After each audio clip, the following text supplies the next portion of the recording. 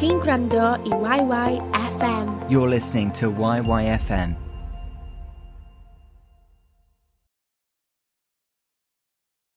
Hi, I'm Lynne Hughes-Williams, and this is episode 1 of podcast dealing with osteoporosis.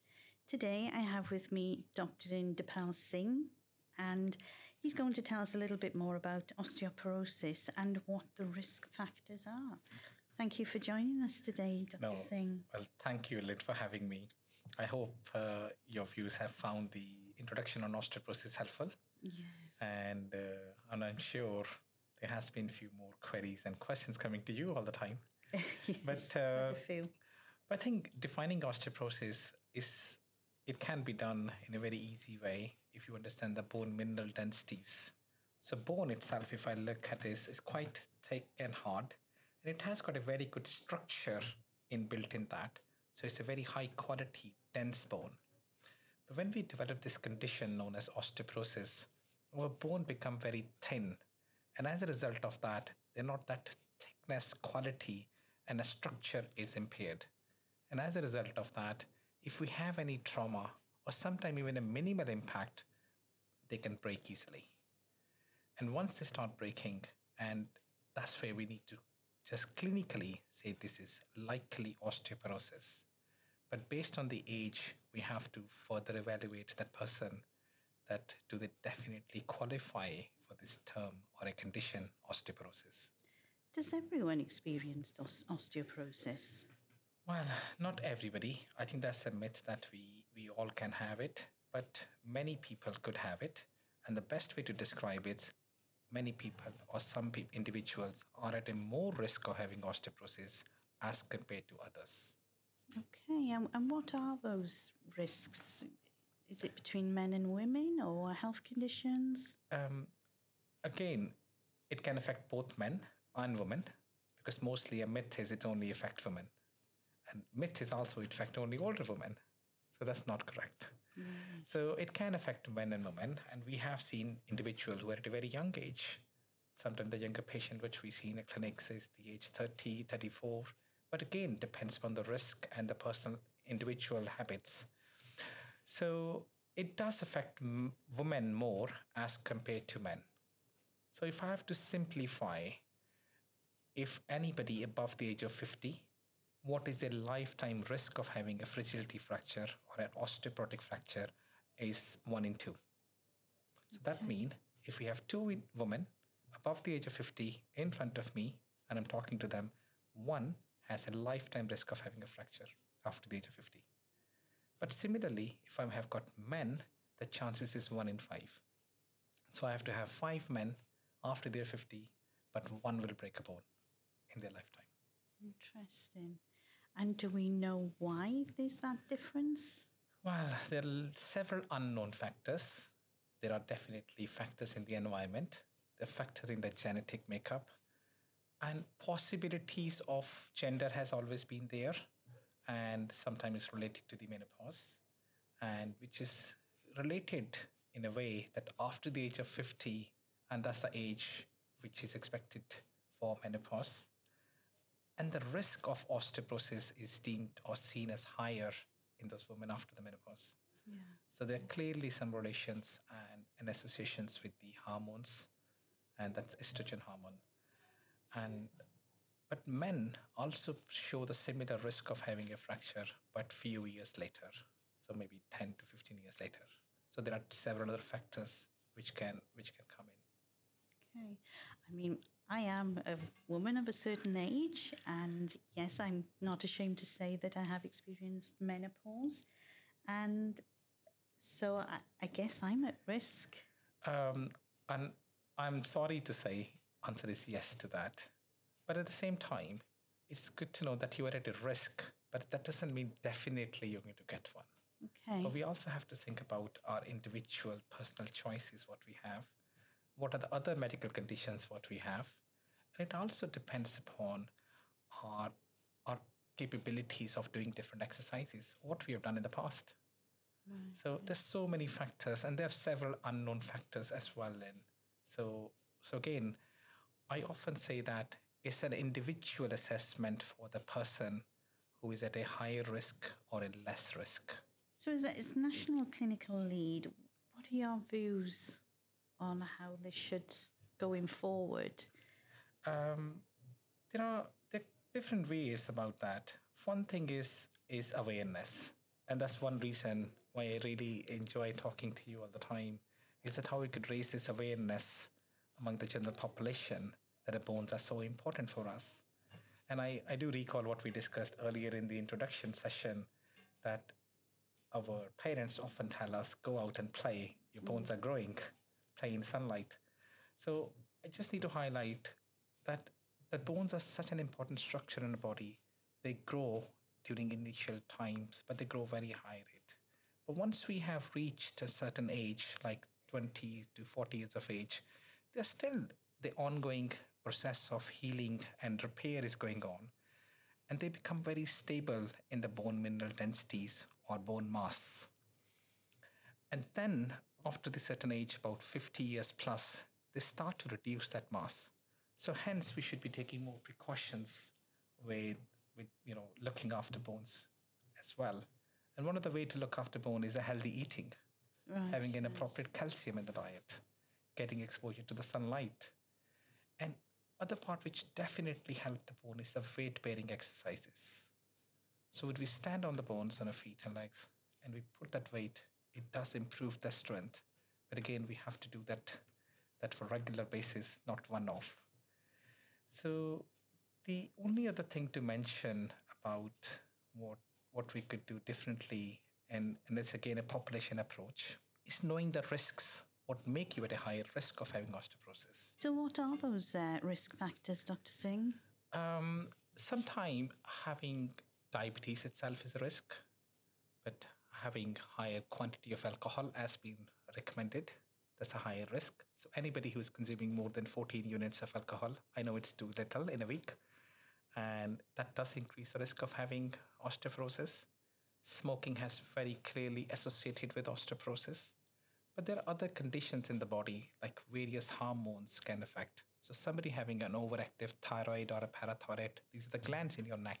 Somebody having a problem, otherwise adrenal glands, and again, that could be another risk.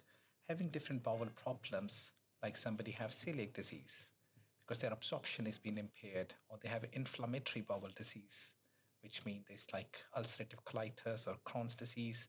Those people are at a higher risk. So different rheumatological conditions, particularly rheumatoid arthritis, pose a higher risk of having osteoporosis. And then we have seen some drugs are also associated. And the most common drug which is associated is with osteoporosis is steroids. So the tablet which we often take for several medical conditions. And again, those risks has to be mitigated somehow. And if we know those risk factors and can we minimize those risks? Can we modify those risk factors? And sometimes to get the personal choices. Could we restrict alcohol intake to under 14 units as recommended? Could we stop smoking and start indulging ourselves in regular exercises? Yeah, so it's adopting the changing lifestyle, really, isn't it? That's the key. If I were to sustain a fracture now, how would it impact my life, do you think? It's very different. It's different for different individual.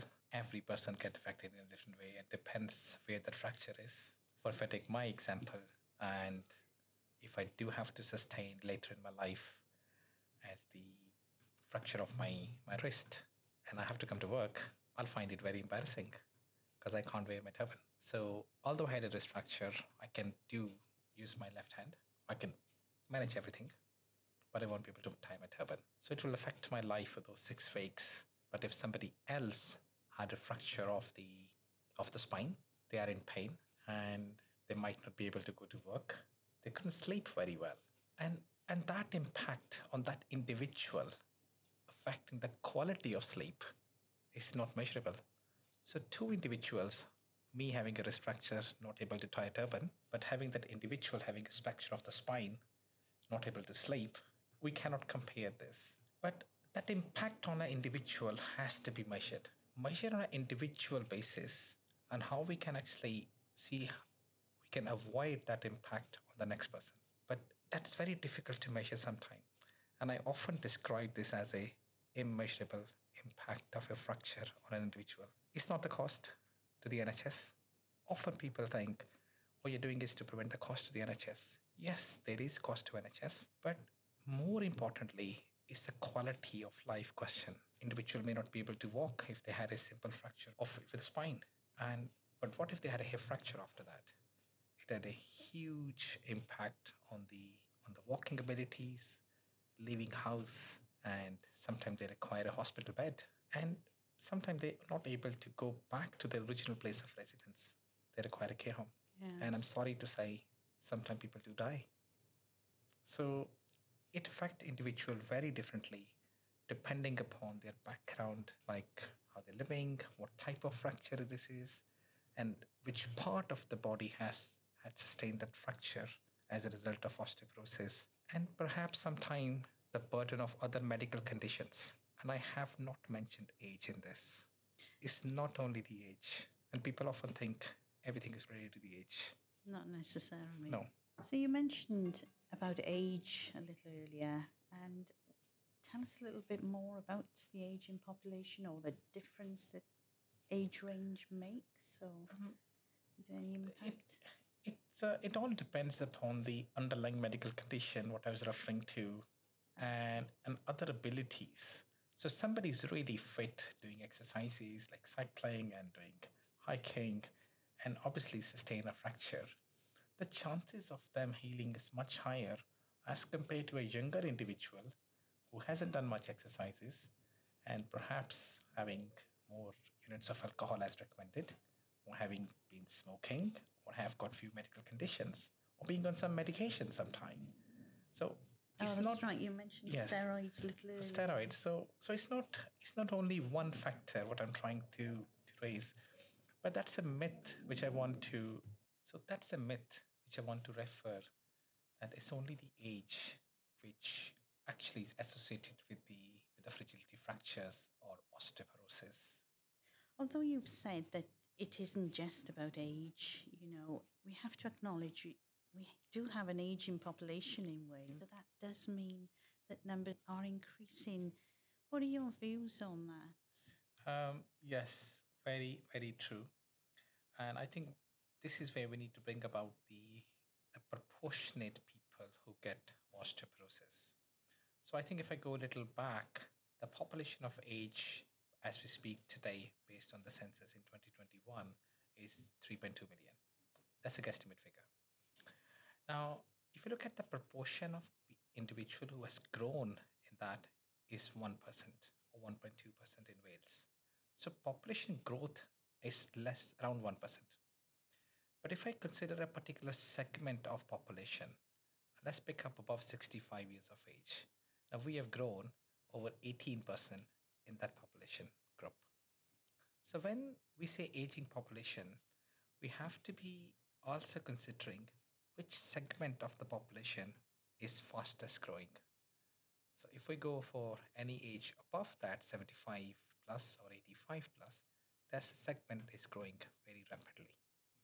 So when we see more individual in that particular segment of age group, and hence we see more of a problem with the fracture in those individuals. But it's not that, but if we have an equal proportion of people in 50s to 60 or 60 to 70, then we should measure it. But we are measuring a problem in older individual above the age of 50. And that population segment has grown hugely in the last 20 to 30 years. So having said that, we also have to think that those individuals are also having more long-term conditions. And now there's a high chance there's a risk of falls as well. So when all these things are joined together, hence you see more fracture in older people. But having said that, it's good that we know all this. So it's our duty now, and this is what, as a national clinical lead, we are working on, how to actually target those individuals who are at a higher need to reduce that inappropriate variability in different areas in Wales we are living in. So hence we should be actually putting more of our resources to the population which is at a higher risk of coming to the hospital. But at the same time, they're also at a higher risk of vulnerability. So that vulnerability has to be managed as well. And how would you propose doing that? I think that's a very, very difficult question, because we have got different conditions. And though my interest in bone health, but my colleague might have an interest in stroke or cancer or diabetes, we all are actually just doing a good job. But what we have to do is we have to see where the need is, not the wish is. So based on the science, based on the number of people who get affected with these conditions, we probably need to devise our resources. But I always mention one thing, it's not only the resources, it's also that recruitment, the manpower. And once we have the manpower, how to train them, how to support them, mentor them, and retain them in those roles. So it's very complex way to manage such long-term conditions. Yes, it's just, yes, I see where you're coming from. It's a combination of risk factors, isn't it, that could cause falls in the older population, isn't it? Yes, and we have to have a very multidimensional approach to manage those conditions or those risks in older people. And again, it's about awareness, isn't it? It's more about awareness and education. This is one of the purposes that you're doing this, so we talk about it and be more aware. We've heard the approach that you're taking in Wales, but how do I assess my own individual risk of osteoporosis? That's an excellent question. And if you manage to do that today, it will be amazing. But it's very complex. Yes. It all depends whether you as an individual had a previous fracture or did not have any fracture. Which means if you do not have any fractures so far, which is good, we will be talking of primary prevention. But in case you have sustained a fragility fracture, we'll be talking of secondary prevention. Okay, so far so good. I've not had any fractures. It's good. So we'll be talking of primary prevention in your case. Okay, and that's something we'll be discussing in another episode. Well, I'm more than happy to do that for you. Yes, great. Oh, well, thank you ever so much for your time, and look forward to meeting you again for the next episode. Okay, my pleasure. Thank you for having me. Diolch am wrando I YYFM. Am fwy o gynnwys fel hyn I ddilyn ni ar-lein ac I adael ni wybod beth hoffech chi glywed nesaf, ewch I itsyfm.com. Thanks for listening to YYFM. For more content like this, to follow us online and to tell us what you want to hear more of, visit itsyfm.com.